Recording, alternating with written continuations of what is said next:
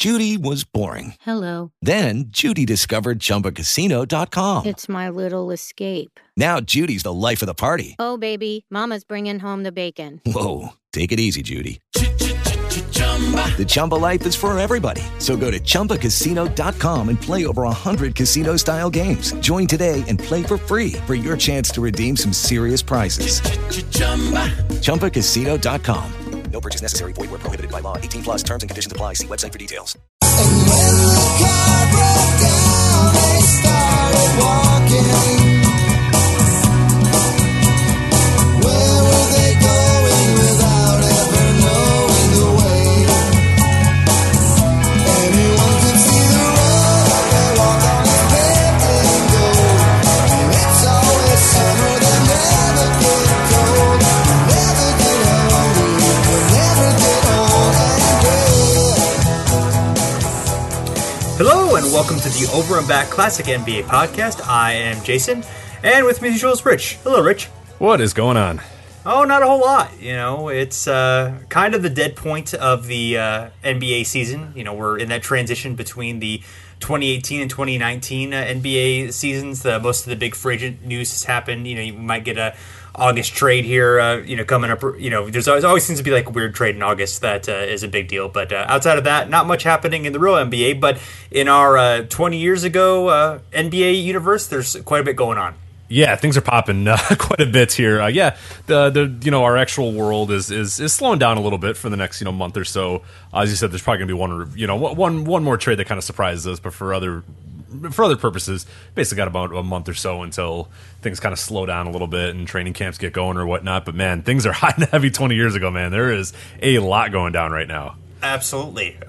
So we're a little behind on our 20 years ago tracking. So we got busy, had some vacations, some things happened. So we're going to cover quite a bit of ground here. We're going to start with the. You got trapped in Casablanca for like 5 days or something. I mean, you couldn't get home. You were just trying to get home. Yeah, trying to do this podcast. You're like, people, I need to get on that plane. Right. I got to talk about the NBA 20 years ago. Yeah, that's how I talked myself onto that last plane. Was I had to do a podcast. That's exactly how. Gotta go. Come on. Yeah. No, but So we're starting with we're done with the NBA playoffs. We're going to reach up until the point where free agency will begin, or will it? That's the dumb. That's the question. Yes. So, but we'll start with the playoffs and we'll see where we get. So, and we will start with the first round, of course, which is the place that you would start the playoffs, with the battle of the 4 versus 5 seed, the Charlotte Hornets taking on the Atlanta Hawks, and Charlotte won that series 3 games to 1. This is back, of course, when we are still in best of 5 first rounds. Yeah, it's a pretty interesting series because you have the Hornets who are kind of ebbing and flowing a little bit. They've gone through some drastic changes over the last few years in terms of moving away from your Alonzo Mournings and moving away from your Larry Johnsons and going more towards the Anthony Masons, the Glenn Rices, that sort of next generation of the Hornets. And the Hawks are actually, we're going to talk about them a lot on this. They're a surprisingly competent team at this point. I mean, obviously they lose this round, and that's kind of disappointing. But I mean, we're in the midst of like one of the well, it was brief, but it was kind of a Hawks renaissance for a little bit. I mean, in the mid '90s, they were winning 50 plus games or whatever. I think this year they won about 42 or whatnot, or 47 rather. But they're starting to get there. You're starting to see, hey, okay, we got Dikembe Mutombo, we got some things going on. So 2 pretty interesting teams, but match up here in a tough series for Atlanta, dropping 3-1. Most notable game, I'd say Game 4, mostly because the Hornets close out the series in the Georgia Dome after a big blowout loss in Game 3, and that Game 3 loss, the Hawks beat them 96-64, which seems like that's a hard game to come back from, and they come back a few days later and win 91-82 to close out the series and move on to the second round. Top performer of the series, though, probably Anthony Mason. He had 23 points per game. He had 0.627 true shooting percentage, 8.3 rebounds per game, 2.8 assists per game. So Anthony Mason's doing a lot of stuff there. And interestingly enough, so the Hawks, they win, or they lose rather 3-1. They actually won the series on point differential, helped in large part by a 96-64 win, but a lot of the other games were close. Game 1, they lost by 10.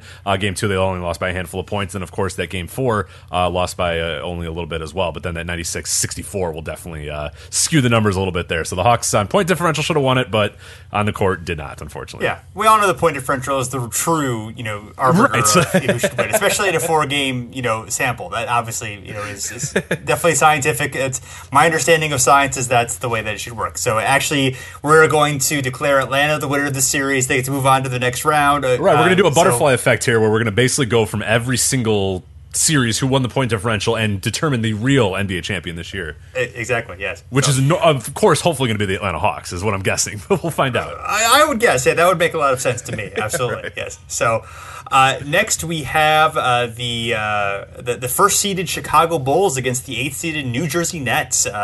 Exciting times here. And, not exactly an exciting series. The Bulls were able to sweep the Nets 3-0, of course. First 2 wins were fairly narrow for the Bulls, though. They only won Game 1 96-93 at home and then 96-91 at home. So the Nets were able to kind of give them a tough time at first, though the Bulls won Game 3 pretty handily there. But the Nets, Sherman Douglas, Kerry Kittles, Keith Van Horn, Jason Williams, Kendall Gill, nice little, even Ronnie Cycli, the newcomer, having some minor contributions, although only played 37 minutes in the series in 3 games, so not doing a whole lot there. But, that's all right. He's trying his hardest. Yeah, it's an interesting series for the Nets. I mean, of course, they go down 3-0, but, it's pretty fun. So before the series, I found this. It was from the New York Times article called about the NBA. It's called The NBA Playoffs, Jordan Jittery. Sure, concerned, not at all. And Jordan is asked, what would happen for the Nets to win once in this 3 out of 5 game series? What would happen for the Nets to win once, one game out of this entire series? Jordan says we'd have to fall asleep. So not a lot of praise there for the New Jersey Nets from old Michael Jordan. But he also says we'd like to get this over as soon as possible, which is not great. But yeah, and then that's funny because the game 1, the Nets really give him a scare. The Bulls are pretty big. The Nets scored 27 in the fourth quarter and bring the game to overtime, which is nuts. I mean, that would have been something if the Nets had. I mean, again, butterfly effect. The Nets win the NBA championship, of course, after winning that game 1 and sure, but no, even then, that's still a pretty big deal to get, and especially where we saw where the Bulls were at. We'll kind of hint towards it a little bit later, but you probably know the Bulls go on and do some pretty good stuff in the rest of this playoffs. But even an extra game on a team that was really old and really injury riddled and stuff would have been pretty interesting. I'm not saying that they would have lost the NBA Finals because they lost this game to the Nets, but I think it would have been kind of interesting to see them not be able to breeze through this right away. Interesting to note, this is the Nets' first playoff game since 1994, so thank God things are looking up for the New Jersey Nets. I hope this momentum carries on forever. I'm sure it will. Top performer, I mean, it's probably going to be Michael Jordan. He had 36.3 points per game on 62.1% true shooting. But I'll give the Nets a little bit of love. Sherman Douglas, you mentioned him a little bit earlier, 18.3 points per game, 8.3 assists per game. So Sherman Douglas putting up some big numbers here in the series. But ultimately, the Nets fall 3-0. Yeah, playing big over Sam Cassell, too. Cassell barely played in the series, which is... Right, oh, yeah. This was like the weird Sam Cassell era where he was like, I'm good, I think. And then... Yeah, and he had a lot of weird stops there for a while in his career. It's interesting to see, because he became such a reliable player and became such a long-time veteran presence, but there was weird stops, around this time. Obviously, he had instant success with Houston, then a little bit of issues in Dallas, couldn't quite find his footing there in New Jersey. I mean, things were real bad in New Jersey where, like you said, other guys are playing above him, and you got to imagine, that he's kind of thinking, well, what the hell is going on here? But obviously goes to Milwaukee, and things go pretty well from there. Right, yeah. So next we have the Indiana Pacers taking on the Cleveland Cavaliers. The Pacers are the 3rd seed, the Cavs are the 6th seed. And it's a 3-1 win for the Pacers. They handled business pretty well here. They win in a blowout in Game 1 in Indianapolis, and then it kind of cascades from there. The Cavs are able to pull it out in Game 3, and the other margins are only 6 points for the losses there. So it got closer from there, but not really not really much to say about this one. Not super exciting stuff. No, not really. The most noteworthy game I found was Game 4. Not that the game matters all that much, but I think it's pretty representative of the era because the final score was 60-74. So that's not great. Not great at all. Rich, I'm 80-74, but... Oh, wait, what did I say? 60? That would have been real bad. It just felt like that, I'm sure, but yes. Yeah, I'm sure. I haven't watched it, but I'm sure it felt like the Pacers only scored 60. But yeah, the Pacers win with 80-74. Sorry about that. But also interesting to note, looking in our crystal ball, this will be the last playoff game for the Cavaliers until 2006. So it'll take quite a while for them to come back. Top performer, again, we've kind of broken down this narrative many times on the straight over and back, as well as these 20 years later. But Shawn Kemp was still awesome, so the narrative that he went to the Cavs and immediately started sucking is bad because he had 26 points per game and 10.3 6.3 rebounds per game. Now, things are going to get a little dicey after the lockout, but at this point, still, Shawn Kemp is still pretty fucking solid, so... Yeah. Next, we have the Knicks against the Heat, and this was the big surprise. Nothing happened here, I'm sure. It's just a standard Knicks Heat. I mean, come on, 1998 Knicks Heat. Nothing really happened, I'm sure. Sure. Nothing too exciting here. In fact, the Knicks are able to win in a bold upset, the 7 seed beating the 2 seed in this series. But there were some extenuating circumstances. Yes, so building off last year's playoff rivalry, it was Charlie Ward and PJ Brown got in a fight last year when these two teams faced off, and then things stayed pretty calm until Game 4, which is actually interesting. I think most people assume by Game 1, because these guys these teams hated each other. There was like weird internal beefs between just number. I mean, you had Pat Riley versus the Knicks, you had Larry Johnson and Alonzo. Like, you just had tons of stuff here. It was really, really weighty in terms of the amount of rivalries that you had. But Game 4, things got a little not great. So Knicks win 90-85, but the big story is the fight. Larry Johnson and Alonzo Mourning got into a fight in the closing seconds of the game, both through several punches, none really connected, but they will be suspended, then both guys, for Game 5, and it became quite the ordeal there for that Game 5 fight, and it's a pretty famous fight as well in NBA history. Yeah, of course they had that association with each other when they were in Charlotte. Mm-hmm. I think SB Nation did a good with their Beef History series. They did kind of a good breakdown of that situation. But yeah, so they did not care much for each other, and the Knicks were able to take advantage of Mourning, obviously the more important player. Sure, although, absolutely.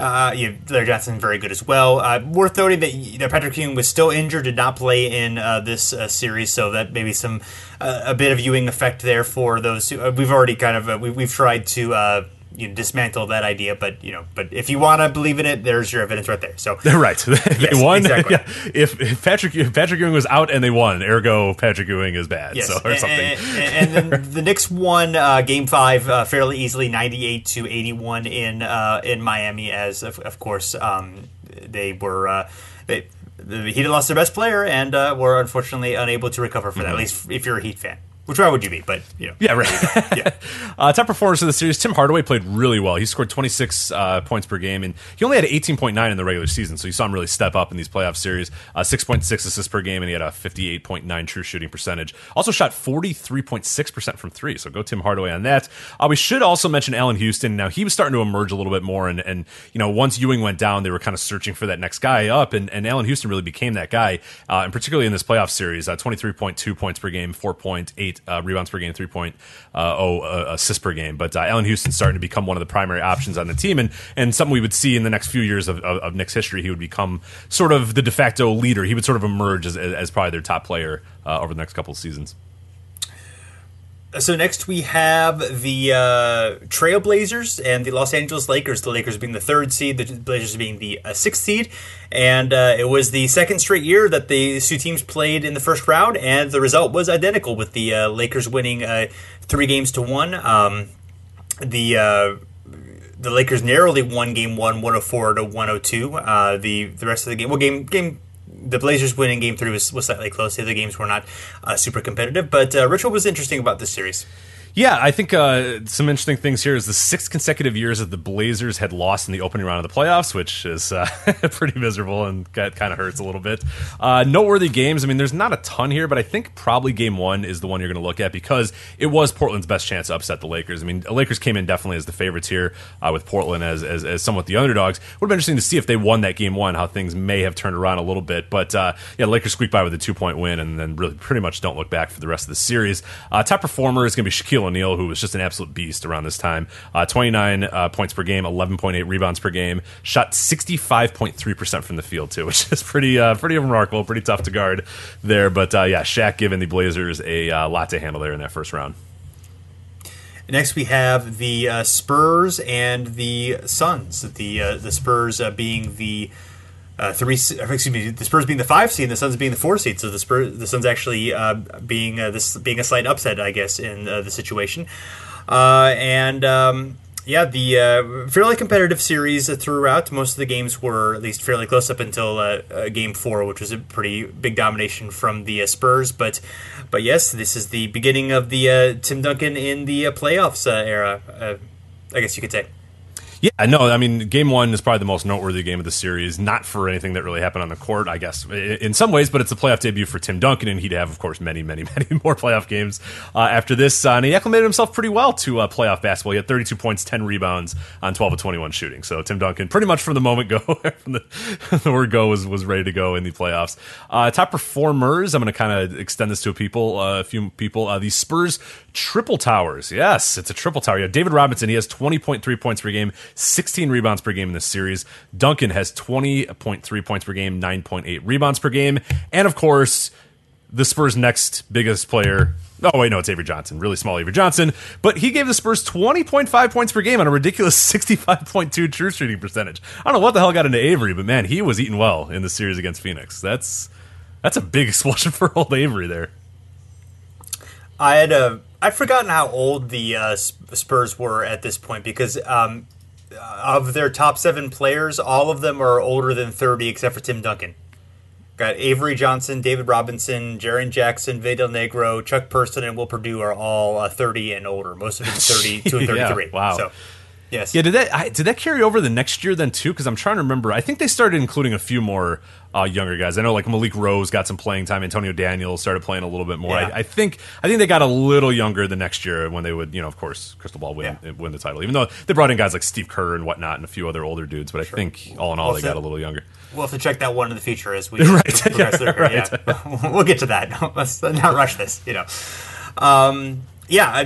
Funny to think of Avery Johnson doing so well in the with Duncan Robinson there, but he absolutely delivered very well in the series. So, yeah, I guess the only other the Suns were not really top player, but most notable performance was George McLeod shooting 12 of 21 from 3 in the series. So nice job by George. George McLeod, yeah.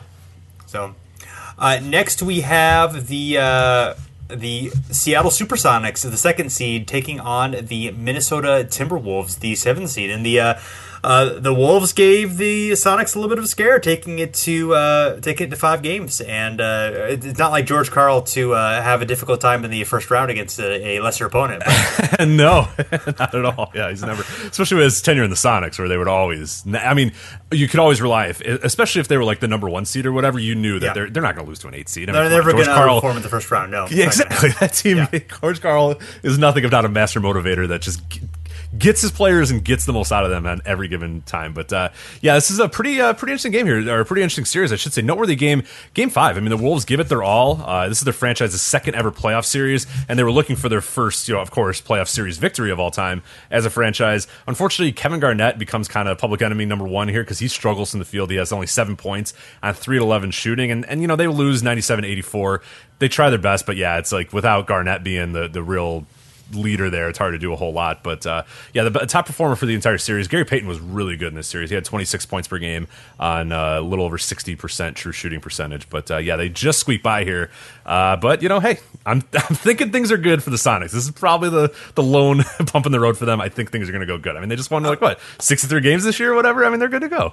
Yeah, they'll be fine. No problem at all. So. And last but not least in the first round is the Utah Jazz of the top seed taking on the Houston Rockets, the 8th seed, of course. And this one was a little tight. It went 5 games as well. The old man Houston team, Charles Barkley, Hakeem Olajuwon, and Clyde Drexler, the retiring Clyde Drexler, give it one last go, but they fall short to the. I guess again the Jazz are a pretty old man team too, with the Malone and Stockton, and most of their role players are in their 30s as well. Hornacek's 34, so. They weren't exactly young, spring chickens either. But of course, Malone and Stockton were ageless and were able to, pull up the series, with a forceful win in Game 5. Yeah, noteworthy. I mean, there's not a ton of noteworthy games that stand out here. Game 3, just because it was a little close, Rockets win 89-85, so looks like they actually have some control of the series, but then the Jazz win, of course, the next 2 to take it. Game 5, of course, I think would be maybe the most noteworthy, just because it is Clyde Drexler's final NBA game, and unfortunately the Jazz, they win 84-70, so he doesn't go out with a very good game there. Doesn't go out with a bang. What's interesting, not a top performer, but maybe a guy that you would hope would be a little bit better, but didn't really quite come to fruition. Charles Barkley, he only averaged 9 points and 5.3 rebounds per game in the entire series, so did not really do well for the Rockets. And yeah, things things aren't looking great for the Rockets here. Yeah, I would probably give a top performer to Malone. 26.6 points, 12.6 rebounds on 46% shooting, so pretty strong series for him. Olajuwon had some strong numbers, 20.4 points, 10.8 rebounds, and 3.2 blocks, but only shot 39% from the field, so not obviously strong. I don't know who's providing the rim protection there in Utah with I don't know, is Ostertag like a really stout Olajuwon defender? I'm not really sure who's. They just put a cardboard cutout of Mark Eaton there, and that's been helping. That's been doing pretty well. So it's been all right. They just got to move him out of the key every so often so he doesn't get 3 in the key, but otherwise it's been working pretty well. So yes. So yeah, the Rockets aren't very fast, so you can get by with a cardboard cutout guy. That's true. You know what I mean? Like the Rockets aren't really running up and down the court all that much. Yeah, so. no, not so much. So yeah, so Barkley, he got a rough series because as you mentioned the struggles there. He also had a torn right triceps muscle that kept him out of the final game, and he was out for 3 to 5 months. Although I guess that didn't matter. Spoiler alert with the lockout coming. And then he also was fined $10,000 for using profane language and making obscene gestures at a fan during one of the games. So I guess it's just Charles being Charles. Yeah, of course, yeah. Yes. Yes, so looking at some of the awards, we'll do the lesser awards here, then we'll get back to the playoffs and then do the bigger awards. Sixth Man of the Year was won by Danny Manning of the Suns, who earned 57 votes out of 116.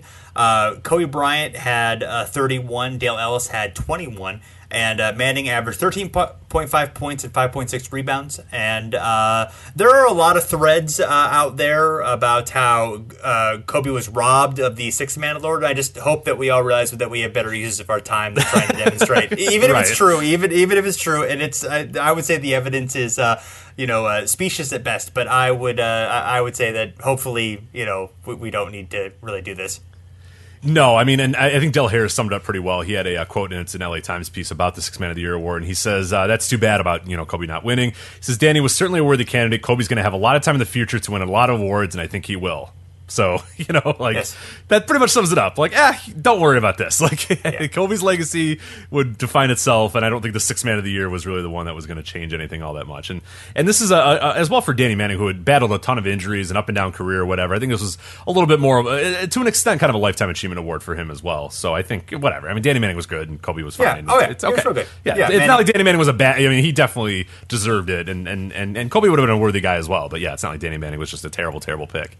Right. And Harris points out that, Kobe was a little bit more in the spotlight, and he had, that stretch of, 10 to 12 games after the All-Star break where he really struggled shooting the ball, and that, was magnified more than anything that Manning was doing at the same time. And so that kind of, that obviously probably weighed in voters' minds there. But, yes, unfortunately for Manning, he ended up the next day after he won the award, he had surgery to reconstruct his left knee due to a torn ACL and repair a torn MCL. So it was the third knee surgery of his career.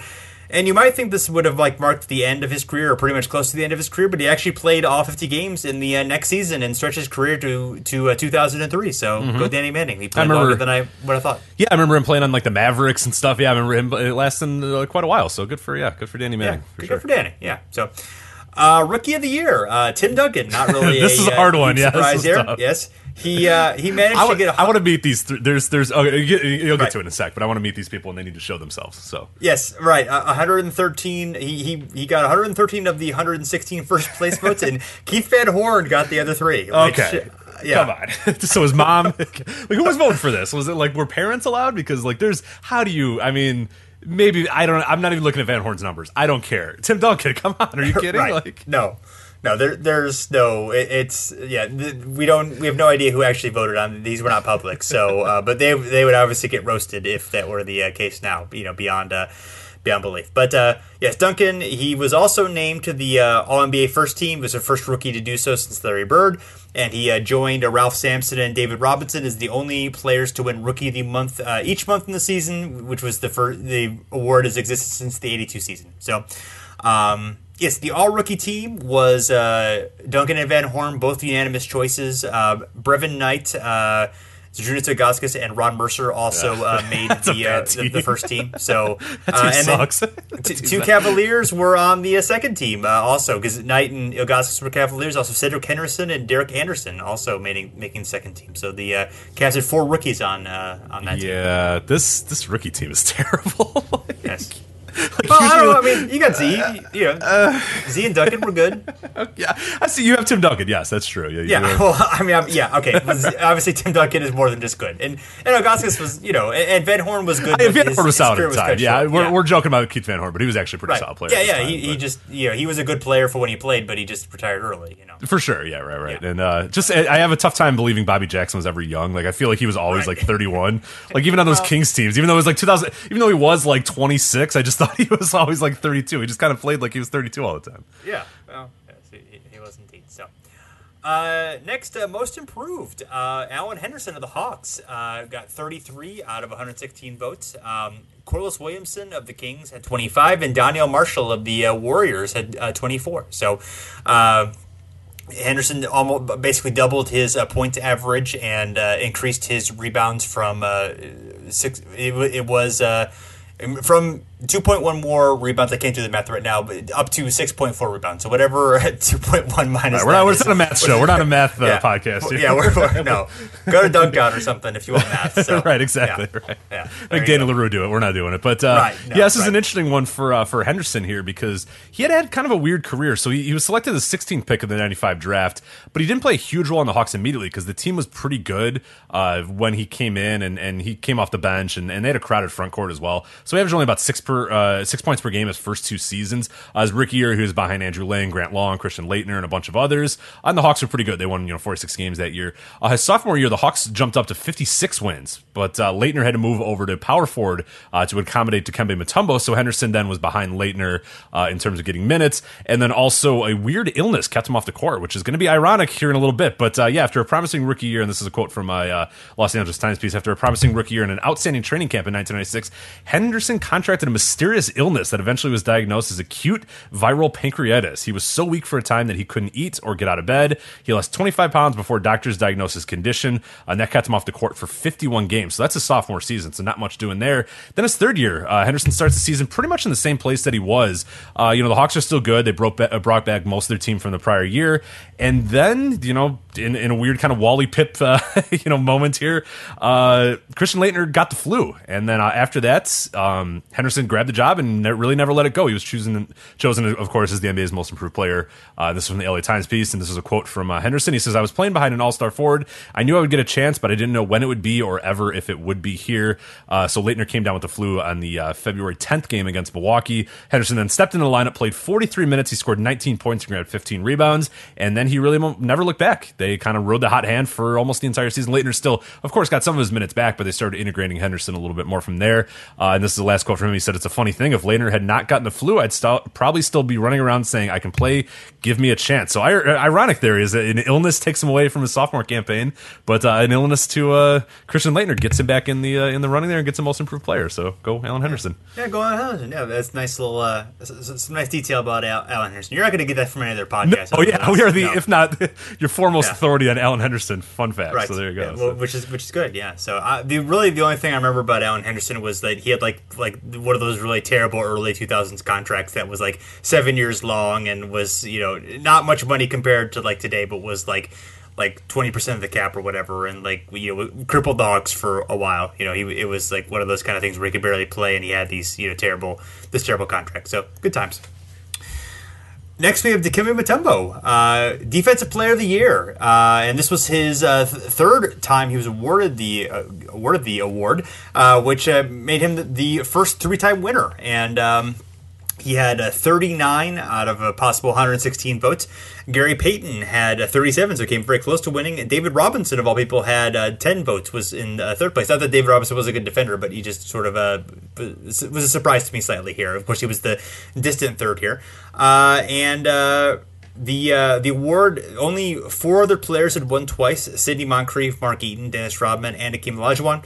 It is noteworthy, and of course, individual defense is hard to measure. And I believe that Dikembe Mutombo was a great defensive player, but the Hawks were only 13th in the league in defensive rating that year. So that's sort of an interesting data point there to wonder if maybe Mutombo definitely deserved the award. But obviously, we're not taking away from him. So just for sure, interesting to note. Yeah, definitely a good defender, and yeah, it's still to this day pretty tough to measure defense. I think we're doing a much better job of looking at that, but a lot of times in history and even till almost recent history, a defensive player of the year meant like guy who gets a lot of blocks or guy who gets a lot of steals, and that's not to say the guy who gets a lot of blocks isn't a good defender. Like in many times they are. A guy like a Ben Wallace was a tremendous defender, but sometimes people, one way or another, will just kind of default to a guy who gets a lot of turnovers, generated or whatnot as always being a great defender. I think we've gotten better about it, but it's tough. It's hard award to really. You really got to study your film and your tape and whatnot. And sometimes these awards, people just kind of fill stuff out, and it's just not to say that people don't do their due diligence, but not everybody does their due diligence before they. Sure. But not to take away from Dikembe. I'm sure he was great this year. No, not at all. Yes, but I found that one interesting. So, all-defensive team. Michael Jordan becomes the first player in history to reach the all-defensive first team 9 times, which obviously pretty incredible. But Michael Jordan, pretty good. We're willing to say that, I think. I think so. He had the most votes out of any player on this team, even more than Mutombo, who was the defensive player of the year. The first team was Michael Jordan, Gary Payton, Scottie Pippen, and Mutombo, as you mentioned, and Karl Malone, who was on the first team but had quite a few fewer first place votes, or just votes in general. Pippen had 44, then Malone was all the way down to 24. He had the least amount on the first team. The second team was Mookie Blaylock with 23 votes, almost came there to the first team. I guess the positions there help.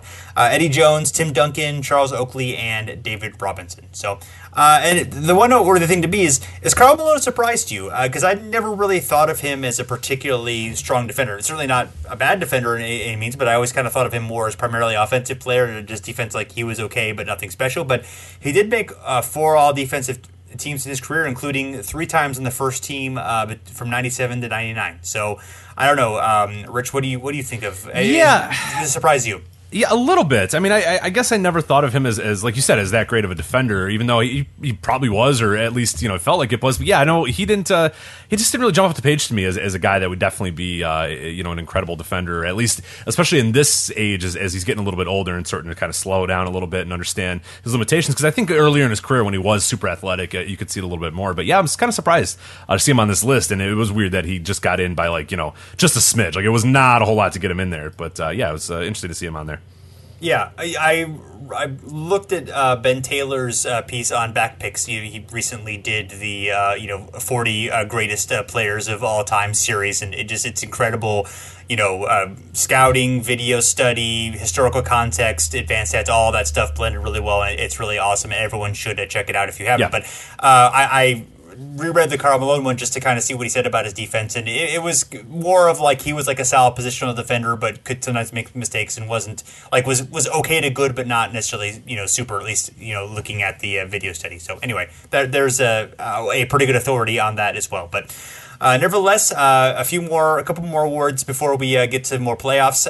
Wayne Embry was Executive of the Year. He got 17 of the 29 votes, and I mean.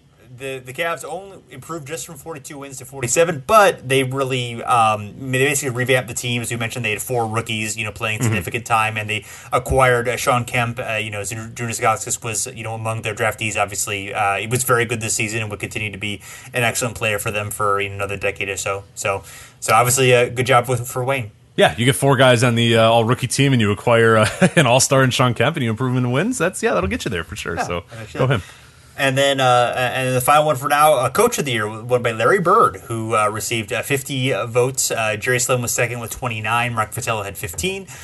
This, of course, was Bird's first year coaching in the NBA, and he managed to win the Rookie of the Year as a player and Coach of the Year as a rookie. So, and then I guess which was sort of an odd thing to notice in this report about it, is that he joins Tom Heinsohn as the only Rookie of the Year and Coach of the Year winners, which I believe is still true. I cannot think of any future coach who else would be. Yeah, I'm trying to think. Well, Jason Kidd, but he didn't win Coach of the Year. I don't. No, because he's a bad coach. Right. Right.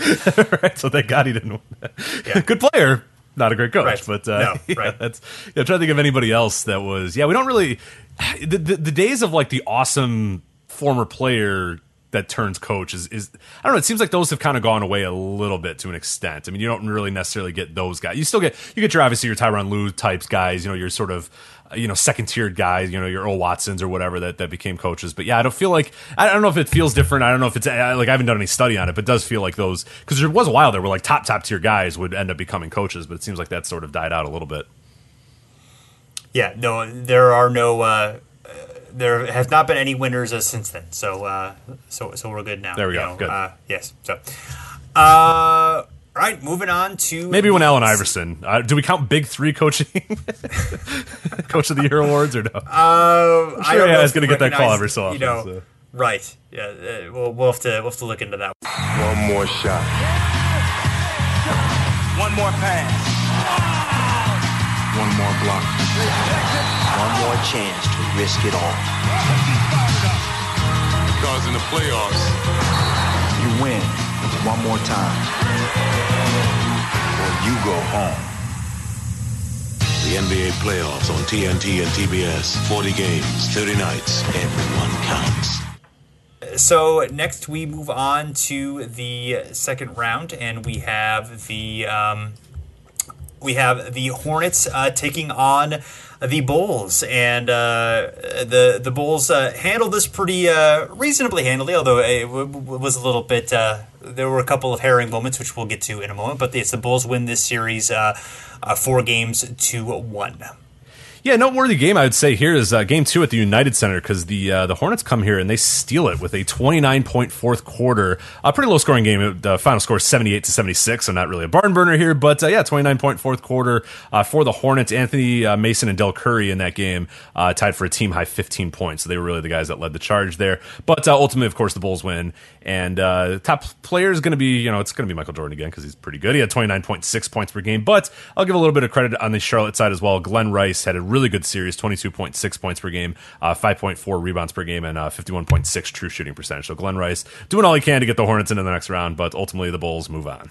So next we have the Knicks and the Pacers, and the Pacers win 4-1. Patrick Ewing makes his return during see, this the Ewing, there you go. See, yeah, he was gone. They win. He comes back. They lose. I mean, that's all the evidence I need. He missed most of the season, of course, with the injury, but did come back to the series. Not his best. Didn't play all that terribly, but didn't necessarily play great here. Of course, whether the defense was there at after dealing with the injury and all that good stuff, who knows? But yes. So what happened, Rich? Yeah, not a ton in this series. Kind of a boring one here. Probably the game that most sticks out, Game 2, because Patrick Ewing makes his return. He comes back. He does not play well. He scores only 10 points on 3 of 11 shooting. And unfortunately, his matchup, Rick Smith, scores 22. So there are more evidence of this Ewing theory, of course. But no, I mean, all jokes aside, Reggie Miller played really well this series, 24.6 points per game. But again, let's give it up Smith's. He finished the series with 16.8 points per game and 5.8 rebounds per game. I know he's kind of always, in some ways, unfairly considered just kind of like, I don't know, he's kind of laughed at it sometimes. I don't know, because it's like, and he was a good player, but people sort of look at him like, oh yeah, Rick Smith. I don't know. I always feel like there's jokes about Rick Smith. Maybe that's my friend. Maybe my friends are just assholes. But Rick Smith's a great player in this series and great player for Indiana at this time. A real deep Indiana team as well, who move on to the Eastern Conference Finals. Yeah. We'll see how they do there. Next we have the Lakers and the Sonics. The Lakers winning 4-1. You're going to set the theme in this round. And yes, the Sonics were able to take Game 1, but then it was Lakers all the way. Pretty dominating fashion, honestly. Game 2 was just a blowout, 92-68, and the rest were double-digit victories. So not the best showing from the Sonics there. Yeah, and this brings into question like the last great Sonics team. We'll again look at the crystal ball here, but they had won 61 games this year, but could not get back to the NBA Finals as they did in 1996. They'd missed the playoffs the following season and would have to wait until 2004-2005 to get this far into the playoffs again. So this kind of led, unfortunately, to a downtime in the Sonics, and we'll get to that here in a little bit. Noteworthy game, Game 2, Seattle wins Game 1 at home, then gets destroyed by the Lakers in Game 2, that 92-68 game, as you mentioned, and then they wouldn't win again in the series. So they get that first win, and things are looking good, and then it just all comes crashing down, and then they get sweep out the rest of the series. Top performer Shaq was an absolute beast in the series, 30.6 points per game, 9.6 rebounds per game, and he shot 63% from the field. So yeah, not much stopping Shaq, but the real story is what happens after the series to the old Supersonics and our good friend Furious George. Yes, George, he was fired on May 26th, day after my 20th birthday, 1998. So, or I'm sure you celebrated it. I'm sure that was a big talking point on your birthday, I'm sure, right? It definitely was, yeah. We had a drink for old George. So, Wally Walker... A drink, sir? You were 20, sir. You were not old enough to be drinking yet, so I hope it was Orange Crush.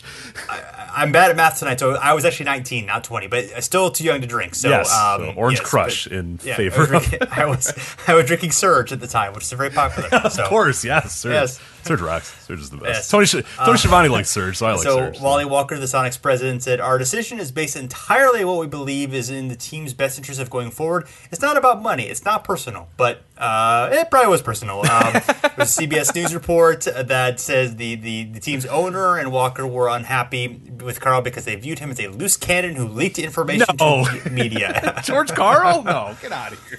Yes. And there's a quote from Wally, "I don't think George is about to change. I don't want to be in a position where I can't trust him to keep secret information that's very sensitive and can't get out." And apparently he deliberately did not tell Karl about the trade that brought Vin Baker to Seattle and sent Shawn Kemp to Cleveland. So not necessarily ideal. And then... and we're jumping ahead a little bit. That's okay. In June 17th, the Seattle named Paul Westphal as their new head coach. So former, I guess he played for the Sonics very briefly, and former Suns coach as well. Right, Paul Westphal coming back. So coming back. There you go. Things are going to go great. Everything's looking up in Things Seattle. are gonna go great. Yeah, right. Yep. And then our final series of the second round, the Utah Jazz taking on the San Antonio Spurs. And let me guess. The Jazz. It went to 7 games. It went to 7 games. What, 7 games? Yeah. Not quite. 4 games to 1. What the hell? Every series in this round was 4-1, so not an exciting second round in general. The Jazz won a very, very close game in Game 1, 83-82. Otherwise, it was not a particularly a close series for the. Well, I take that back. Game 2 was actually fairly close as well. The Jazz won narrowly, 109-106, and I guess they broke the Spurs spirit because outside of a Game 3 win, they were unable to handle the Jazz. Yeah, it's a pretty interesting series. I think the most noteworthy one is the noteworthy game, rather, is Game 1. Because San Antonio rides a 22-point fourth quarter, and they get within seconds of winning Game 1, as you mentioned, narrow game there. I don't know if the series could have turned, but looking how close a lot of the games were, there's a chance that maybe the Spurs do upset the Jazz here. Of course, they lose the first game by 1. They lose, the second game by only a handful of points. They win decisively in Game 3, and then the rest of the games are they're like 10-point losses or 9-point losses or whatnot. So maybe it couldn't change the things all that much, but it'd be interesting to see what could have happened possibly if the Spurs did win that first game. But it kind of maybe gives us a little bit of a preview of what was to come with the Spurs. I mean, they're a good team, they're on the rise, and they're gonna be here very, very quickly. Top performer Karl Malone, he has 24.6 points per game, 10 rebounds per game, but hard not to call out rookie Tim Duncan. Of course, we mentioned him a few times, but he led the Spurs with 21 points per game. So, Tim Duncan emerging. And, next season things should look pretty good for the old Spurs. Certainly very likely, yes. So, now back to some more key awards. The All-NBA teams. Your first team is Karl Malone and Michael Jordan, who were unanimous. Tim Duncan, Shaquille O'Neal, and Gary Payton are on your team. Tim Duncan by far had the least number of points for the first team. He had 370, and looking on the second team, David Robinson had 332. So it was very close to making a swap there if positions were not a factor, which of course they are. I've never really delved into the. You always just kind of think of like, oh, this guy's first team, this guy's second team, but like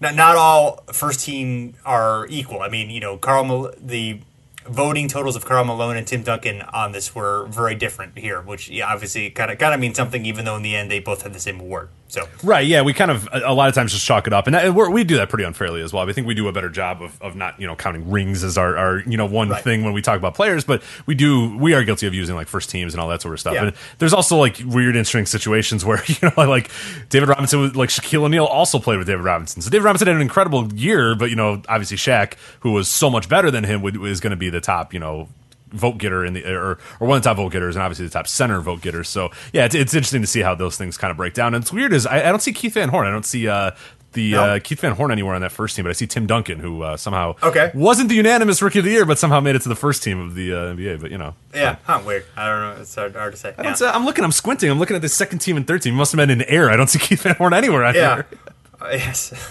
I'm sorry to Keith Van Horn. He's a very good player. I'm not besmirching Keith Van Horn. Let me just address that. I like his long socks. They're pretty cool. So I liked him on the cover of the horrendous NBA Live game that was on N64, I think. So yeah, there you go.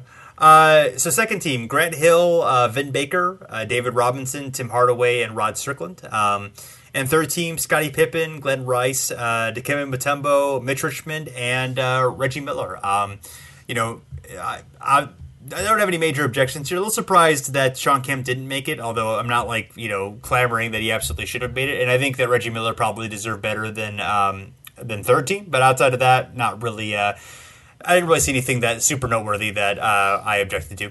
No, not much. I think Rod Strickland being pretty interesting there, but Rod Strickland was great at this time, so that definitely makes sense there. But yeah, pretty interesting. And then I think what's also cool too is Mitch Richmond, who started on the Kings and then got traded to the Bullets during the season. They were I forget if they were the Wizards at this point. I should know this better. They were the Wizards, but actually he didn't play for the Wizards. He didn't play there. He was traded.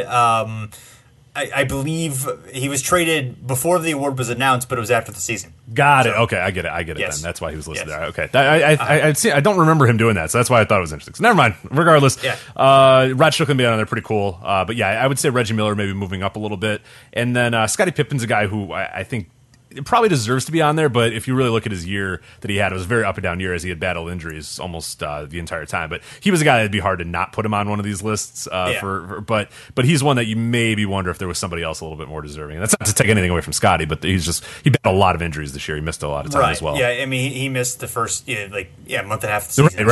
Right. Yeah. So yeah, that stands out as well. That's a good point.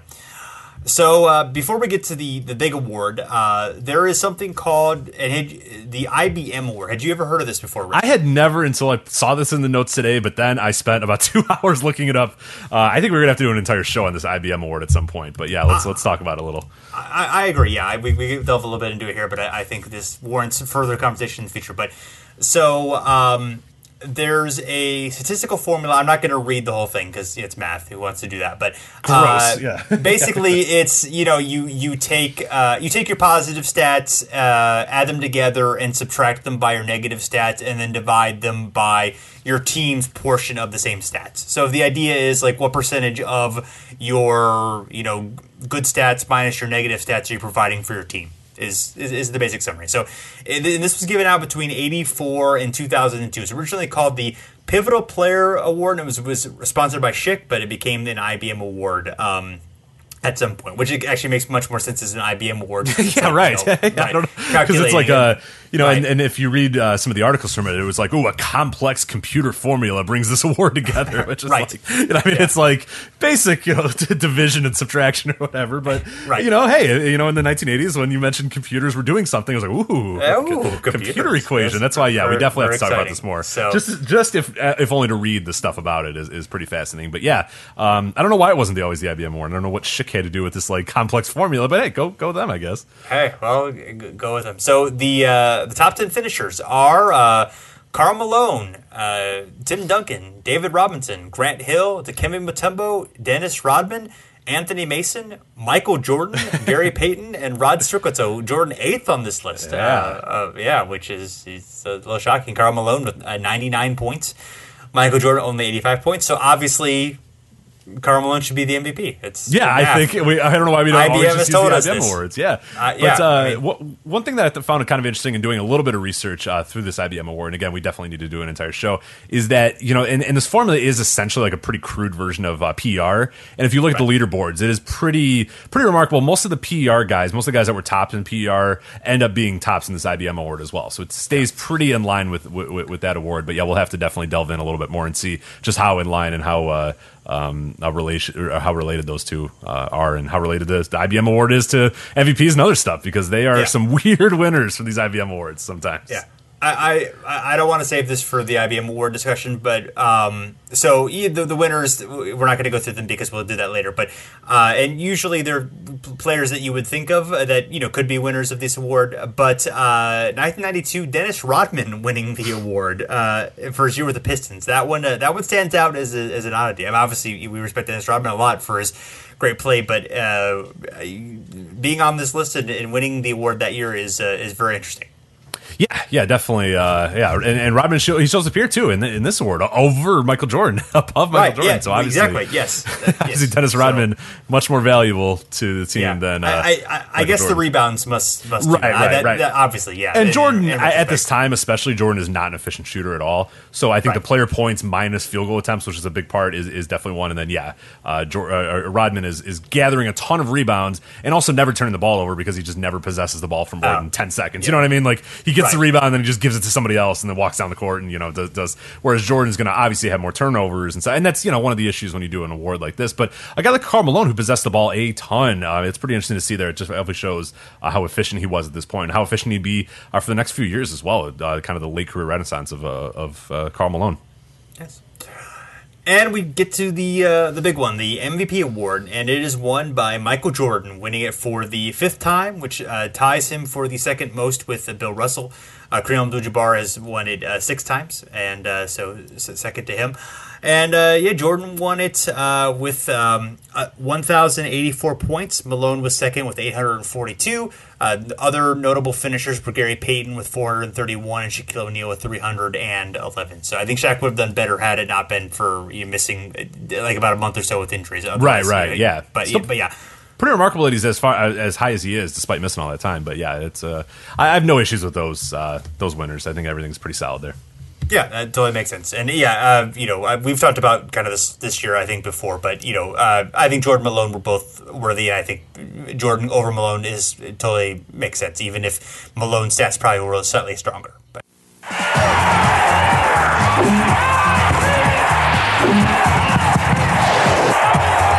Saturday at 3 Eastern, Lakers Jazz. Sunday at 2:30 Eastern, Pacers Bulls.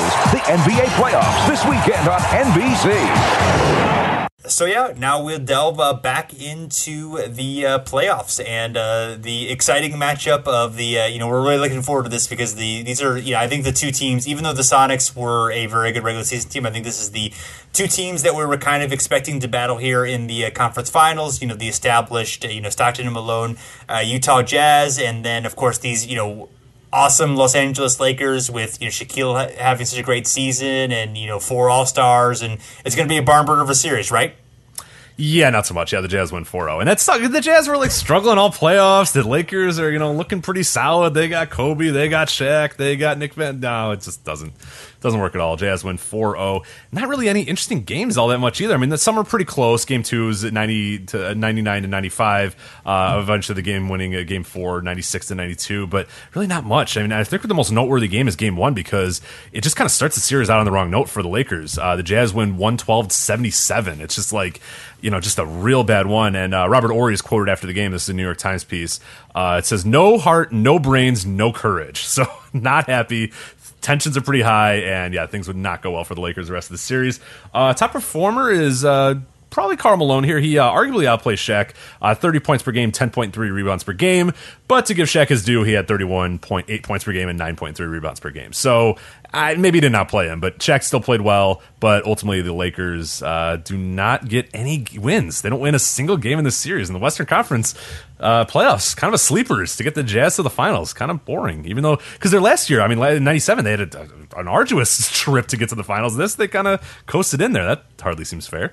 Yeah, that totally seems fair. We'll see how it goes. Maybe maybe they give them the advantage. They'll be able to get some rest. I like this bet. I like where you're going. Yeah, I like your angle. Exactly. Yeah, I think they're going to take advantage of that. Absolutely. So yes, and the exciting series in this in these playoffs, the Pacers against the Bulls, and the Pacers taking the Bulls to 7 games in a very tight and competitive series with lots of close games. There were 3 games decided by 3 or fewer points, and others that most of those were single digits. Only one real blowout was Game 5, the Bulls winning there. The rest of the games were extremely close. So, but yeah, this is, again, the first time in a while that the Bulls have been challenged this hard in a playoff series.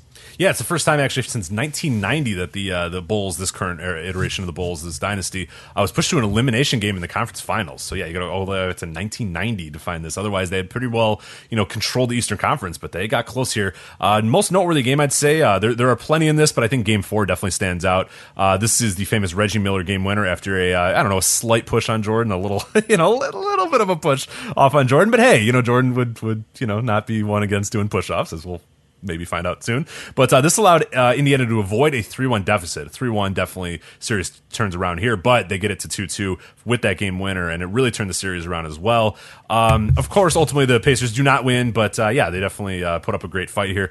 Top performer, this is boring again, but it's Michael Jordan. He had 31.7 points per game and 5.7 rebounds per game, so yada, yada, yada. Normal Michael Jordan, scoring 30 a game, yada, yada. But no Pacer, I thought this was interesting, averaged more than 20 points. Reggie Miller being tops of the team at 17.4. This is a really deep team, though. You had Jalen Rose emerging. You had, obviously, Reggie Miller. Just a bunch of guys on this team that could all kind of contribute in a number of different ways. So it's a fun team. It's actually one of my favorite teams of this era, because there was 5 or 6 or 7 deep, really, of guys on this team. But yeah, ultimately the Jordan, Pippen, and Rodman are just a little too much for them to handle. Yeah.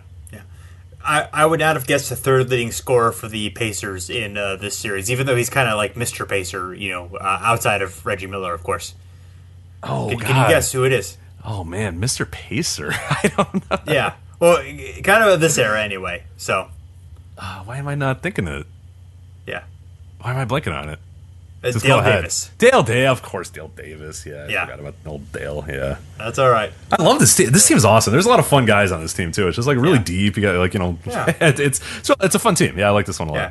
Chris Mullen, Derek McKee. Yeah, Mullen, Yeah, but he didn't play a whole lot in this series. Maybe after 20 minutes a game, I guess. But I kind of would have expected a slightly bigger role for him at this point. But obviously he's near the end of his career. But nevertheless, pretty exciting Game 7. The Bulls winning 86-83 in that one. Jordan with 28 points, although he was only 9-25 shooting, but 9 rebounds, 8 assists. Big game, and the Bulls are able to take the series and go to the finals against the very rested Jazz. So we'll see how that goes. Yeah, some other fun stuff about this. Game 7, Michael Jordan, he became the all-time leader in playoff points. He surpassed Kareem Abdul-Jabbar's mark in Game 7. And also, NBA fined Jalen Rose and suspended him for Game 1 after he left the bench while Reggie Miller and Ron Harper scuffled in that Game 1. The NBA also fined Ron Harper and Reggie Miller as well. So a little bit of issues there, but for the most part, a really fun series, really historic series as well. A lot of fun stuff going in there. A lot of big names in here in terms of your Kerrs, your Pippins, your Kukocs, your Reggie Millers, your Mark Jacksons, your Smith. I mean, it's classic late '90s basketball right there. Yeah. Your Bill Wenningtons. Yeah, your Dickie Simpkins. Yeah, of course. Yeah. Your Fred Hoibergs. Yeah. Oh yeah, the Mayor's on that team. Like a lot of classic late '90s guys. All absolutely mucking it up in the old Eastern Conference, and Game 7 being 86-83, but still being a fun game. But nobody back when the Eastern Conference could be respected, right? Yes. All right. So before we get to the actual finals, we're going to get a little bit of news and talk a little about the NBA draft. So the Nuggets, not surprisingly, after being 11-71, they fired Coach Bill Hanslick. Decided, not so much with that, which is seems reasonable to me. And also on a bit of a sad note, of course, getting fired is a sad note, but The Clippers fired Bill Fitch after his 4th season with the team. They were 17-65. He was at the time the only coach to have coached in more than 2,000 games, and his 4 years with the Clippers were tied the longest tenure of the franchise. Jack Ramsey coached the Braves from 73 to 76. So, oh God, yes. Yeah, it's weird that nobody wants to hang around or nobody can hang around the Clippers. That's Rich, so interesting. Can you name the 4 of the franchises that Bill Fitch coached? Oh, I should know this. Okay. Oh, I feel really bad that I don't know this. All right, Bill Fitch. Oh my God, I should know. Was it Denver? It wasn't Denver, right? It was not Denver. No. Fuck. I'm already out. I'm out. Okay, so he coached the Cavs first for basically the entire 70s, and then he coached the Celtics for their first title. I forget that Celtics era. I was never going to get that one. That one, okay. The Cleveland I would never have gotten the Boston one. I forget that he did that. Won a title there too, right? He won a title there, and then he coached the Rockets to their finals appearance in '86. And then in the early 90s, before Chuck Daly, he coached the Nets. Okay, so I would never have gotten the Nets one. I would have gotten the Rockets one eventually because I do remember. I just did that article a few weeks ago, and there's him yucking it up with Keem or whatever. It's pretty funny. Yeah, he's wearing, of course, Bill Fitch as Bill Fitch would, a very customary Bill Fitch suit in that picture as well. But that's. I would have never gotten the Nets. I do not remember the Nets Bill Fitch era whatsoever. Yes, but I don't remember the Clippers Bill Fitch era either, to be fair. So. Yes, it wasn't his best era, obviously. So, and he finished. This was his final coaching stop. He finished with a coaching record of 944 and 1106. So, which I'm pretty sure is still the most coaching losses in NBA history, and one of the most coaching wins in NBA history as well. Although he's I think he's still in the top 10, but he's further down this list than he was at the time. Not in the Hall of Fame, despite and with the record, you might think, well, okay, maybe not so much for the Hall of Fame, but he was a great coaching innovator, and and obviously coached some elite teams, and almost certainly deserved it despite the record. Oh, especially for a lot of people who are in the Hall of Fame, particularly coaches, of course. For sure, yeah. I mean, there's not really a high bar for coaches. So yeah, Bill Fitch should definitely probably be in there, but I would say so.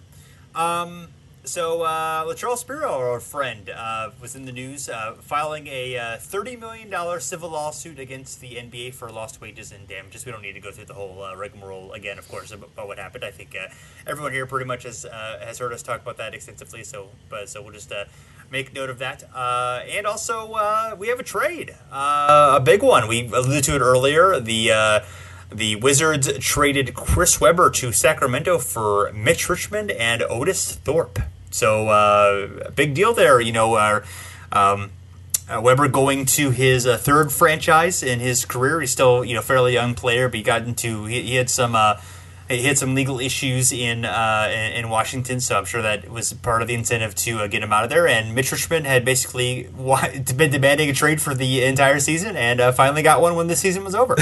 Right, but the Weber one is a really interesting thing here. Of course, the Mitch Richmond thing is funny because we've been following that as kind of the season went on. But yeah, Chris Webber ran into a few issues there. He had been popped for marijuana possession. There was some ongoing investigations of some altercation that happened with him and Juwan Howard and a woman at one of the parties or something like that. So there was a lot of stuff kind of building up for Chris Webber, and he was kind of sent to Sacramento. I know he wasn't happy. I know it was definitely not a great environment for Chris Webber going to Sacramento, and nobody really wants to go to Sacramento.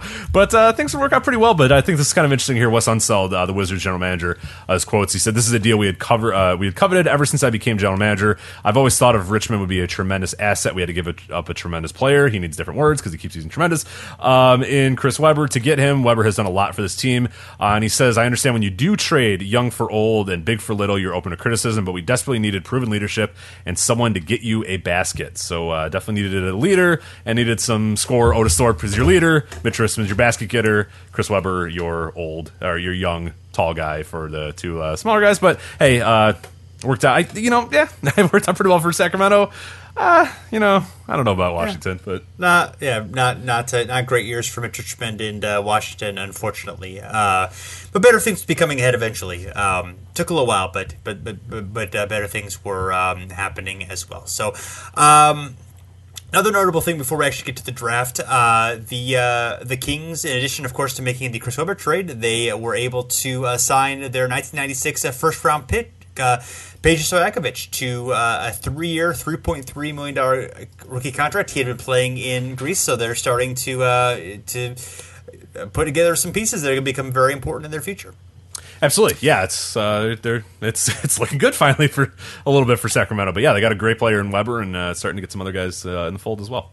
And the Raptors are making some moves before the draft. They trade Roy Rogers and 2 first-round draft picks, both in the '98 draft, to the Rockets for Kevin Willis. So another team trying to get some veteran leadership going on there. But obviously, we talked a lot about Willis during the season. He had a really good year for the Rockets, so it makes some sense to a certain degree. And the Raptors also, they signed Butch Carter, to their coach, to a 2-year contract after they'd fired Darrell Walker and Carter was named interim coach. So on to the draft itself. What stands out to you about the players selected early on in this draft? 2 back-to-back North Carolina guys, Anton Jamison and Vince Carter. That's definitely pretty interesting. And of course, the Raptors select Jamison, and the Warriors select Carter. Yes. Dallas selecting Robert Traylor, Milwaukee taking Dirk Nowitzki, and then deciding this will be a good trade, and it was good for one side. One side is Dallas, of course, because Dirk Nowitzki is still playing, and Robert Traylor did not play very long. Ricky Davis, 21. That's really interesting. Oh, yeah, Michael Olowokandi was the first overall pick. That's not great. That's not great. For the Clippers, I think we've talked about this before. I know it was talked a lot about in the Jonathan Abrams book, on the one in the Preps or Pros guys. I forget the name of that book off the top of my head, but what the hell? Let me get the name of it while we're talking about it. Yes, but he it's remarkable that he was given the experience that he had and how late he came to basketball, that he was able to play in the league at all, and much as actually be kind of a solid defensive player later on in his career. Obviously you don't want that for. Go ahead. Boys Among Men was the name. That's right. Yes. So, but you obviously don't want that out of a number 1 pick. But it is actually if he'd been drafted 15th, it would be an incredibly inspiring story instead of being a cautionary tale of woe because he was number 1 in the draft. Right. So, yeah. No. And I watched this draft not that long ago because it was up on YouTube, and I forget, it was maybe in anticipation of this year's NBA draft. So I was just kind of watching it. It's kind of to gather what the tenor around it was, and Olowokandi was to an extent a kind of a surprise pick at number 1. He had a great college career at the University of Pacific, which is a very odd school to go to, and the reason why is because he essentially didn't know and just grabbed a book and was there and called them. It was hey, can I come play for you? And they're yeah, sure, I guess. And then he shows up and it's the 7-foot giant. I mean, he's just an absolute beast that it shows up here. And yeah, he'd only been playing basketball, I think, competitively or even at all for 2-3 years before this point. So it's just nuts that he was able to get to this point. And like you're saying, even if he's drafted 10th, it doesn't even have to be, even if he's drafted 8th or whatever, it's still I think Olowokandi ends up having a pretty good career because he did have a pretty solid career, but it was the idea that when you get drafted number 1, there's always that thing around you, that idea that, okay, you're our guy, you're a franchise savior, and people talk about his work ethic and whatnot, and he wasn't a guy that really was in love with the game at all. He just kind of played it because he was what he was, and he didn't grow up playing it, and he didn't grow up really loving it, so it was always hard to get through these guys or get through to him, and he was still solid. He was able to just kind of be what he was and be okay, but like you said, there was guys that would just come to, I remember for years and years and years, the Clippers would bring in everybody. I know Kareem said after 10 minutes he just quit or whatever, because I remember they brought Kareem in to try to help him, and he was just I can't help this kid. He's not, and it was just because maybe he just didn't have the same love for the game or drive to be the greatest that some of these other guys have. But unfortunately, that was always kind of the label on him, is that he was a bust, and I don't know if that's necessarily fair given his circumstances. This isn't a guy that was very highly touted. I mean, other than just his few years in college where he had put up really gaudy numbers. But there is some talent in this draft, though. A lot of talent after the Olowokandi. We kind of laugh at that, but Mike Bibby goes number 2. Rafael Friends, who obviously had a great career in the NBA. Anton Jamison, Vince Carter, Dirk Nowitzki, who is still playing to this day. Paul Pierce, Bonzi Wells, guys like a Matt Harpering, a lot of bench guys. Tyronn Lue, of course, shows up there. One of the big, an interesting note here, Felipe Lopez. I don't know if you remember kind of the hysteria around him, but he was supposed to be kind of the next big thing coming out of New York, which was the thing for 15 years until people just gave up. But every year there'd be oh, this is Sebastian Telfair was another one of those. Oh, he grew up on the streets of New York, so that means he's good. And and Felipe Lopez, he was a big high school player, went to St. John's, stayed in New York, and it was supposed to be the second coming, but again, just wasn't quite to that level or whatnot. But he was another guy. Nazi Mohammed, too showed up in the first round here, and he's a guy who only until 2 years ago was playing in the NBA somehow. So exactly. Go Nazir Muhammad. But Jason Williams was 7th overall with the course, Kings. Larry Hughes was 8th with the Sixers. You pretty much got the most notable. Of course, Tyronn Lue, number 23 with the Nuggets. It's important, and another Mr. Pacer, Al Harrington, at 25. So. I don't know. I'm calling everybody Mr. Pacer, but I guess I am. So. I like him. Yeah, a lot of talent in this draft, but it's always notable for the little candy going number 1. And I like that we have defended, because I always agree with that too. That he, a bust in the sense that he was drafted number 1, but it's not his fault that he was drafted number 1. You know what I mean? It's just if he'd been even if he'd been drafted 7th, nobody cares. He'd totally be. It would totally have a different frame. He'd be this positive thing of this guy who was able to play in the NBA despite having very little experience. So right, Rafe LaFrentz goes number 3, and I said he had a pretty good career, but Rafe LaFrentz, I mean, for all intents and purposes, did not do much either. But nobody considers Rafe LaFrentz a bust or whatever. He had a few solid years and then kind of went away or whatever. And Old Candy was a much worse player than that. But a guy like a Robert Traylor also comes up because he got traded for Dirk. But I think had he not done that, it probably wouldn't have. But it's definitely it's a little unfair, but we've hopefully done a good job of defending him there. So yes, so and we have some trades that were consummated either on draft day or the next day. The Denver Nuggets traded Tony Battie and Tyronn Lue to the Lakers for Nick Van Exel. So Lue not going to the Nuggets, going to the Lakers. I guess this is probably a good. I don't know if we've mentioned it on the show, but the notable thing about the Lakers Jazz series, of course, is Nick Van Exel during a timeout where everyone is clapping out of the huddle. I think it was, he said, correct me if I'm wrong, but it's 1-2-3 Cancun was or 1-2 Cancun was the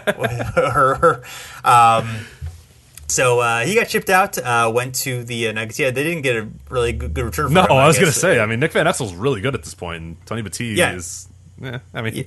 Yeah, the Lakers didn't get much for him, for a guy who was an all-star player. Yeah, that's... it's going to hurt him. him. I think this is really going to hurt the Lakers. I don't know what they're trying to do here, but I don't think they're going to build a winner. Yeah, they did have to trade. They had to trade some talent away for financial reasons as well. Is there especially going to happen with the lockout year, where they're going to be in a financial crunch because of Shaq's contract, and they're going to have to trade away some guys who were pretty good, and it actually worked out for them long term because they were better fits for Phil Jackson. But they talent-wise, I thought I was right here because I don't remember Tony Battie ever suiting up for the Lakers, and that is true. He did not play for them. He got traded.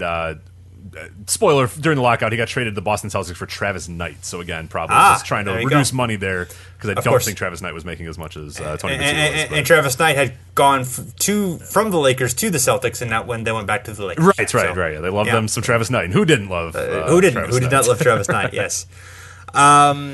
Of course, as we mentioned, the Warriors trade Vince Carter and cash to the Raptors for Anton Jameson. The Grizzlies traded Antonio Daniels to the Spurs for Carl Herrera and Felipe Lopez. So Lopez going to the Grizzlies, the New York sensation, going to do great there, I'm sure. The Jazz trading Nazir Muhammad to the Sixers for a first-round pick in '99. The Suns trading Steve Nash to the Mavericks for Pat Garrity. Martin, I don't know how to pronounce Martin. Is it just Mursep, or is it I've seen that name but never actually heard that name. I don't know. We'll go with Mursep, but sorry. Mursep, okay. Well, sorry, Martin, for screwing up your name. Yeah, Bubba Wells and a 1999 first-round draft pick that turned out to be Sean Marion. So that was a better trade for the Suns than you might have expected. And the Bucks traded Pat Garrity and Dirk Nowitzki to the Mavericks for Robert Traylor. Yeah, so that's going to suck to lose Pat Garrity, man. He's a solid player. So definitely going to hurt them. I was looking at Travis Knight for some odd reason, because I remember this being the kind of a story about him. But yeah, do you remember that he was drafted by the Bulls in the first round of the NBA draft, and they just renounced his rights, which I found pretty funny. I'm sure it was financially obligated, because they would have to give him a 3-year contract, and they were obviously a little tight on money because Michael Jordan was making $30 million. But so he drafted 29th overall, so it wasn't like he was like a top 10 pick or whatever. But they just straight up renounced his rights, and he would then go on at the Lakers. So kind of funny, almost like a bird. Almost like a bird, I guess, at that point. But yeah, it's just funny to think of Gerald Reinsdorf as being as cheap, though, even if there is a legitimate reason to do it. Sure. Like this is definitely one that people use a lot of times as well for him. But it's like, well, no, they were paying Michael Jordan a lot of money. They didn't want to. But yeah, and it was Travis Knight. But But don't draft him then, because it's always weird. Like, I don't know they would have drafted, like, somebody drafted him and they're like, he sucks, never mind. Like, I don't know. It's always kind of an interesting thing there, because that does not happen often, where they draft somebody and then just say, you know what, get out of here. Yes. So and here we go. The NBA Finals. The Chicago Bulls against the rested Utah Jazz. Both the number one seeds from each conference are a rematch, of course, from the previous season. And it's a fascinating series for a lot of reasons, because, of course, we know and we knew going in that the Bulls, this was going to be the last run, or high likelihood it was going to be the last run for this team going in. We expected George to probably retire after the series, and of course, the Jazz, Stockton and Malone are both getting older, despite being great. They're, this is kind of their, perhaps their last chance to get a ring, and of course to be the only team that would have beaten the Bulls in the finals, and the Bulls able to pull it out. Yeah, it's one of the most iconic NBA Finals matchups of all time. Of course, Game 6 being the most prominent game, their iconic game. The iconic, quote, final game for Michael Jordan. We'll just ignore that ever happened, that Jordan's thing ever happened. He hits the shot over Byron Russell for the Bulls, second three-peat of the decade. As far as the series, Jordan had an incredible series as well, 33 points, 5 points per game. Malone went 25 points per game, 10.5 rebounds per game. Stockton, 9.7 points per game, 8.7 assists per game. I think the most notable thing, though, one thing that is pretty interesting there is that a lot of the games are tight. Game 1, 88-85. Game 2, 93-88 with the Bulls winning. The Jazz win Game 1, I should mention as well. Bulls win Game 2 by a slim margin. Then Game 3, the Bulls win 96-54. So a little bit of a blowout there. Then Game 4, the Bulls come back again by a narrow margin, 86-82, and that's what made the series so awesome. Is other than Game 3, you ignore Game 3, we'll strike that from the record. Everything else is like right down to the final moments. Game 5, people kind of forget about this one too. The Jazz eke it out 83-81, and then of course Game 6, Bulls win by 1, 87-86 on Michael Jordan's historic shot. But as far as going back to that 96-54 game, most lopsided game in the history of the NBA Finals, and the 54 points by the Jazz is also an NBA record for fewest points in a game since the inception of the 24-second shot clock. So not great to do that during the NBA Finals. No, not ideal. And as we talked about previous show, of course, the lowest point total had actually been set during the regular season was 55. So, but this is when basketball was better, though. Jason, are you kidding? This is real basketball right here. This era right now is like got 54 points in an NBA Finals. That's basketball, Jason. That's real deal basketball. That is for basketball. I'm sure there's floppers now. Yeah. There was no flopping in this game. Absolutely. No. So, yes. So. So it was not. It was bad. It was a very bad game. Outside of that, as you talked about, like an incredibly competitive series. Every other game is 5 points or fewer. Several of them are within a basket, and so obviously seems like a series that it largely could have gone either way, but obviously the Bulls and Jordan will it in the end, incredibly. One notable interesting thing about this series is, of course, during this whole situation, there is this is, and of course for you and I, but probably not for necessarily for a lot of people here, unless you were around at the time.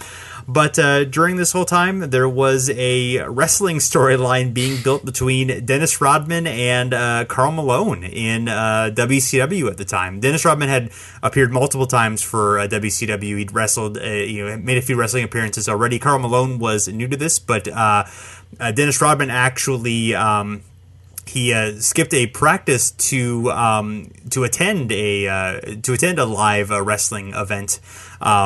And there was a on-court incident where Rodman and Karl Malone, I think they may have been like running for a loose ball or something, and they kind of like got tangled up, and they started kind of like got into a physical altercation, and there was accusations, I think, by Bob Costas at the time of them like playing that up for the sake of being able to make money in wrestling. So right. Bob Costas was not very interested in pro wrestling at all. He's definitely not a big fan of wrestling. Yeah, right. It's almost comical because like they're running back on the court and they like trip, and then like they just trip over each other like 4 times times on the way up to the court. It's one of the most and everyone's probably seen it if you know what we're talking about here. But yeah, they're just very oddly rolling to the front of the court. And I think, if I remember correctly, that Rodman had skipped a practice during this point as well. Maybe to do something with the wrestling. I forget what it was, but yeah, it was building up to Bash at the Beach, 1998. Oh yes, folks. So that was in August. You do not want to watch that match. No. There are other Dennis Rodman wrestling matches that are worth watching, but that is not one of them. No, so, definitely just assume it was fun and then don't ever watch it because it was not. I believe Rodman actually may have fallen asleep during the match. Yes, he was slumped over the top rope. I believe asleep. So. Yeah, so that's don't watch it. It's bad. It's really, really bad. No, it's really bad. Yeah. But Malone, I mean, if you want to see the chiseled pecs of Karl Malone, that is one opportunity to do so. He actually took it seriously and tried to make it into something better than it was. So yes. Dennis, we'll give him that. I don't say a lot of nice things about Karl Malone, but I will say that. So. Yes, he definitely tried. Numerous records set by Utah's low scoring in this. As mentioned, the 54 points is the lowest point total in NBA history since the inception of the shot clock. Chicago's 42-point margin of victory, the largest in finals history. We're still talking about that 96-54 game here. Utah's 23 points in the second half, back when basketball was basketball. The lowest in playoff history. Their 9 points in the fourth quarter was the fewest in finals history. And then 21 field goals made was the lowest in finals history. 21 field goals made. Yes. The previous record was 23 in 1955 when the ball was oblong, mush. You know what I mean? Yes. Not the best, but yes, it all came down to, of course, a thrilling Game 6, 87-86 win for the Bulls. Michael Jordan had 45 points in that game and incredible performance as well. Scottie Pippen was hobbled at that point with a serious back injury, not able to contribute much, and of course the other Bulls being fairly offensively limited in Kukoc performing, but otherwise they were they're not that kind of team. So Jordan putting all that on himself and leading the team to victory with a clutch. We've all, of course, seen the push off on Byron Russell and hitting the eventual game winner to clinch the series. A classic moment and classic way for Jordan to go out if we're ignoring the Wizards years, which which we should probably should, which I am all in favor of definitely doing. But definitely an iconic series, an iconic time to be an NBA fan. Highest rated NBA Finals in history. 6 NBC broadcasts between the Bulls and the Jazz. They average an 18.7 rating, which is pretty nuts. Here, the highest and the most watched NBA Finals game, Game 6. Of all time. Of all time was Game 6, which averaged a 22.3 rating for viewers on a Sunday night. So I remember that being I remember watching it. I remember where it was. Yeah, it was everybody in Chicago. Sure. I mean, there was no, I don't know what the market share was in Chicago, but my God, you could have heard a pin drop in the streets when this game was going on. The lowest rated and least watched finals, as we're kind of doing a juxtaposition here, 2003 NBA Finals, which averaged a 5.2 rating. So just kind of give you an idea there. 5.2 in 2003, 22.3 for this Game 6 in 1998. So yeah, and even maybe more telling is in 98, 35.89 million viewers, and then in 2003, 8.06 million viewers. Now this is Game 2, so it's not exactly apples to apples comparison, but just think of where the NBA was kind of on the radar in 98 versus where it was in 2003 culturally, and that is a stark shift in just 6 years, 5 years. Mm-hmm. So I'm really bad at math today for whatever reason. That's not what we're supposed to do. You know what? Hey, that's not us. Yes. So a few news and notes after the season before we get to the lockout. Phil Jackson's attorney confirmed that Jackson rejected an offer from Chicago to coach another year, so any kind of any kind of hope that he might come back and they might bring the band back together pretty much ends right there. And there's some, and then the next day he resigns as head coach for the Bulls officially. So, and in late June there are negotiations over a new collective bargaining agreement between the players' union and the league, but unfortunately those stall. In June 29th, the union files a grievance on behalf of 220 players with guaranteed contracts in anticipation of them being denied paychecks. And then before we get to July 1st, one other bit of notes: the New Jersey Nets, just under the deadline, they reach a agreement with a group of businessmen to sell the team. The deal still needs to be finalized and then approved by the Board of Governors, which I think happens after the lockout. I'm not sure if they. I mean, I guess they can conduct business during the lockout. Just the players cannot. So, not really super important. I'm sure we'll get to that at some point. But hopefully the Swamp Dragons are finally coming. Yeah, hopefully this will finally give us the Swamp Dragons, which is what we've all wanted from the New Jersey franchise. So July 1st, the lockout begins. It means that teams can have no contact with players, no players can be signed, no trade can be made. Team workout facilities are closed to players, and NBA-sponsored summer leagues are canceled. So, yeah, a lot of interesting stuff here. There's a great article. I don't want to read all of it. I'll let you guys look it up. But if you look it up, it's from June 30th, New York Times. It's just called Basketball. It's their ball and NBA owners call for lockouts. But essentially, it just kind of relays. We've been talking about it a lot as a series. It's been building and building and building and building. But there's some details here, some concrete details of what the issues really were. I'll read the kind of the first few paragraphs just kind of give you the idea. September 1995, Commissioner David Stern announced the signing of a 6-year collective bargaining agreement that was supposed to preserve labor peace into the next century. When I initially read that line, I was like, what are they talking about? Like, oh yeah, it's like 1995. The next century was 2000. I kind of forget that. You know what I mean? It's like I'm so used to living in this era that we are now. I was like, next century? What are you talking about? And it makes sense because it was going to be the next century. But a 3-year out clause enabled the owners to renegotiate the contracts, the contract of the collective bargaining agreement, if player salaries exceeded 51.8% of basketball-related income, and then with a number of $100 million deals signed over the last 2 years, the salary figure reached more than 57% this year. So on March 23rd, the owners voted 27-2, which I mean, I get what they're doing there, but isn't that kind of like a self-fulfilling prophecy? Like, if the players make too much money, we're going to lock out. It's like, well, you control that. Like, you know what I mean? Like, don't sign them to deals then if you're really worried about that. But, you know, this whole lockout's bizarre. But yeah, that's yes. It's like, oh, if these players end up making more, then we'll lock out. Like, oh, they make more. It's like, well, yeah, but you were the big reason why that happened, right? Like, you controlled that, and so it makes it to me. I just find it funny that they like blame the players again for all this, and it's like, well, you signed into these contracts, like it's your fault, right? Like, I mean, you just not pay Kevin Garnett $120 million. I mean, you don't have to and complain about it, but it is what it is. But during the lockouts, as mentioned, yeah, none of that stuff's going to happen. A few things that they were looking to do. One note, charity games will still be allowed, and we'll talk about that more in later months here. But the owners have proposed that no player can make over 30% of a team's total salary cap, meaning the highest paid player in the league would average about $10 million under the new rules. 13 players now make more than that amount this season, so that'd be a drastic reduction. To have 13 players, you know, already right now making over the threshold that they really want. And then there's always some worries as well about the bird exemption and how some players like Michael Jordan gets $30 million because of the bird exemption. But really, again, like young phenom like Kevin Garnett is always mentioned here, gobbled up $126 million over 7 years. That greedy gobbler, yeah. Kevin Garnett. He's very greedy. Right? Like, greedy gobbler. Yep. Like, how dare he sign our blank check or what? It's really weird. But yeah, so at the end of the owners have made a proposal for a 5-year rookie scale. So the first 3 years of which would be guaranteed by the team, and then after that first year, a team would have right of first refusal in order to keep the player. The current 3-year rookie scale allows players unrestricted free agent after their third season. So one quote here by David Stern, and then we'll move on here. We think the potential revenue generation capacity in the NBA is healthy. It's the system that doesn't work. We can't afford to affect play.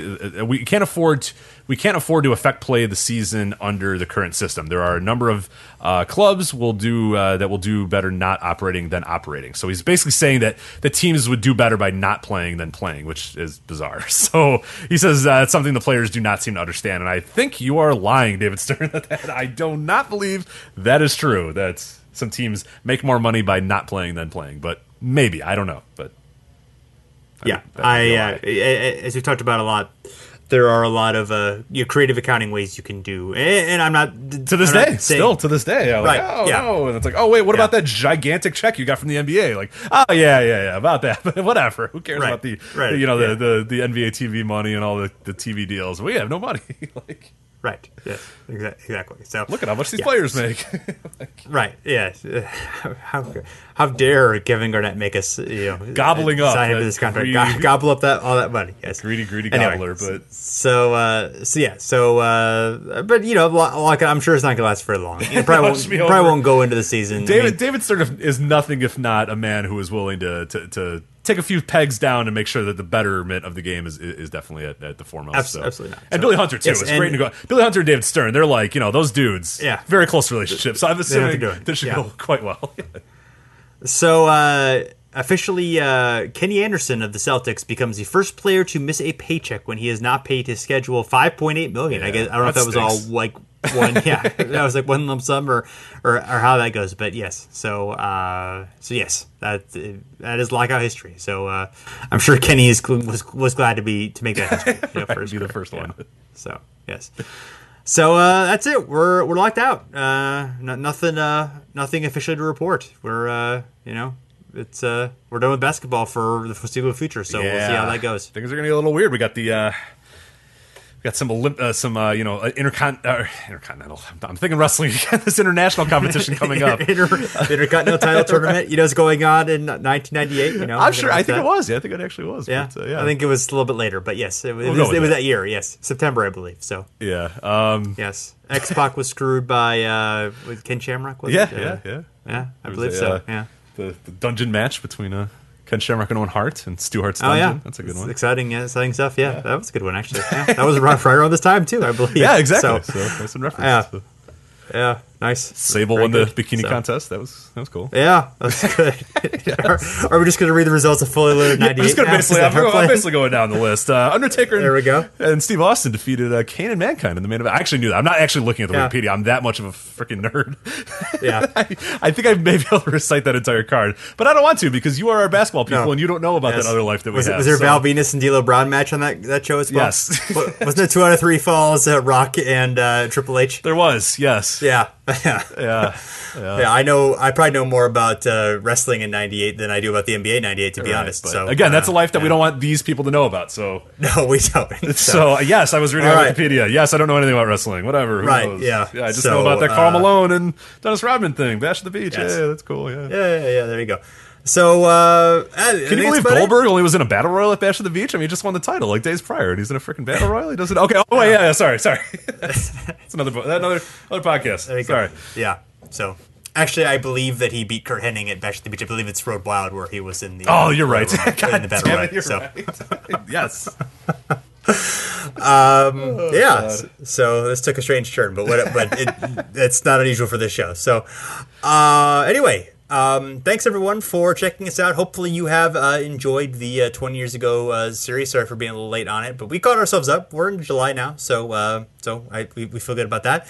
And if you like what we're doing, you can let us know on Twitter or Facebook at Over and Back NBA. Also, if you want to leave us a rating and review on iTunes or wherever we're pretty much in every platform where you can listen to podcasts, Stitcher, Tuned In, all that good stuff. So find us there, leave us a rating and a review, and we would greatly appreciate it. So until next time, thanks. We'll be back again soon.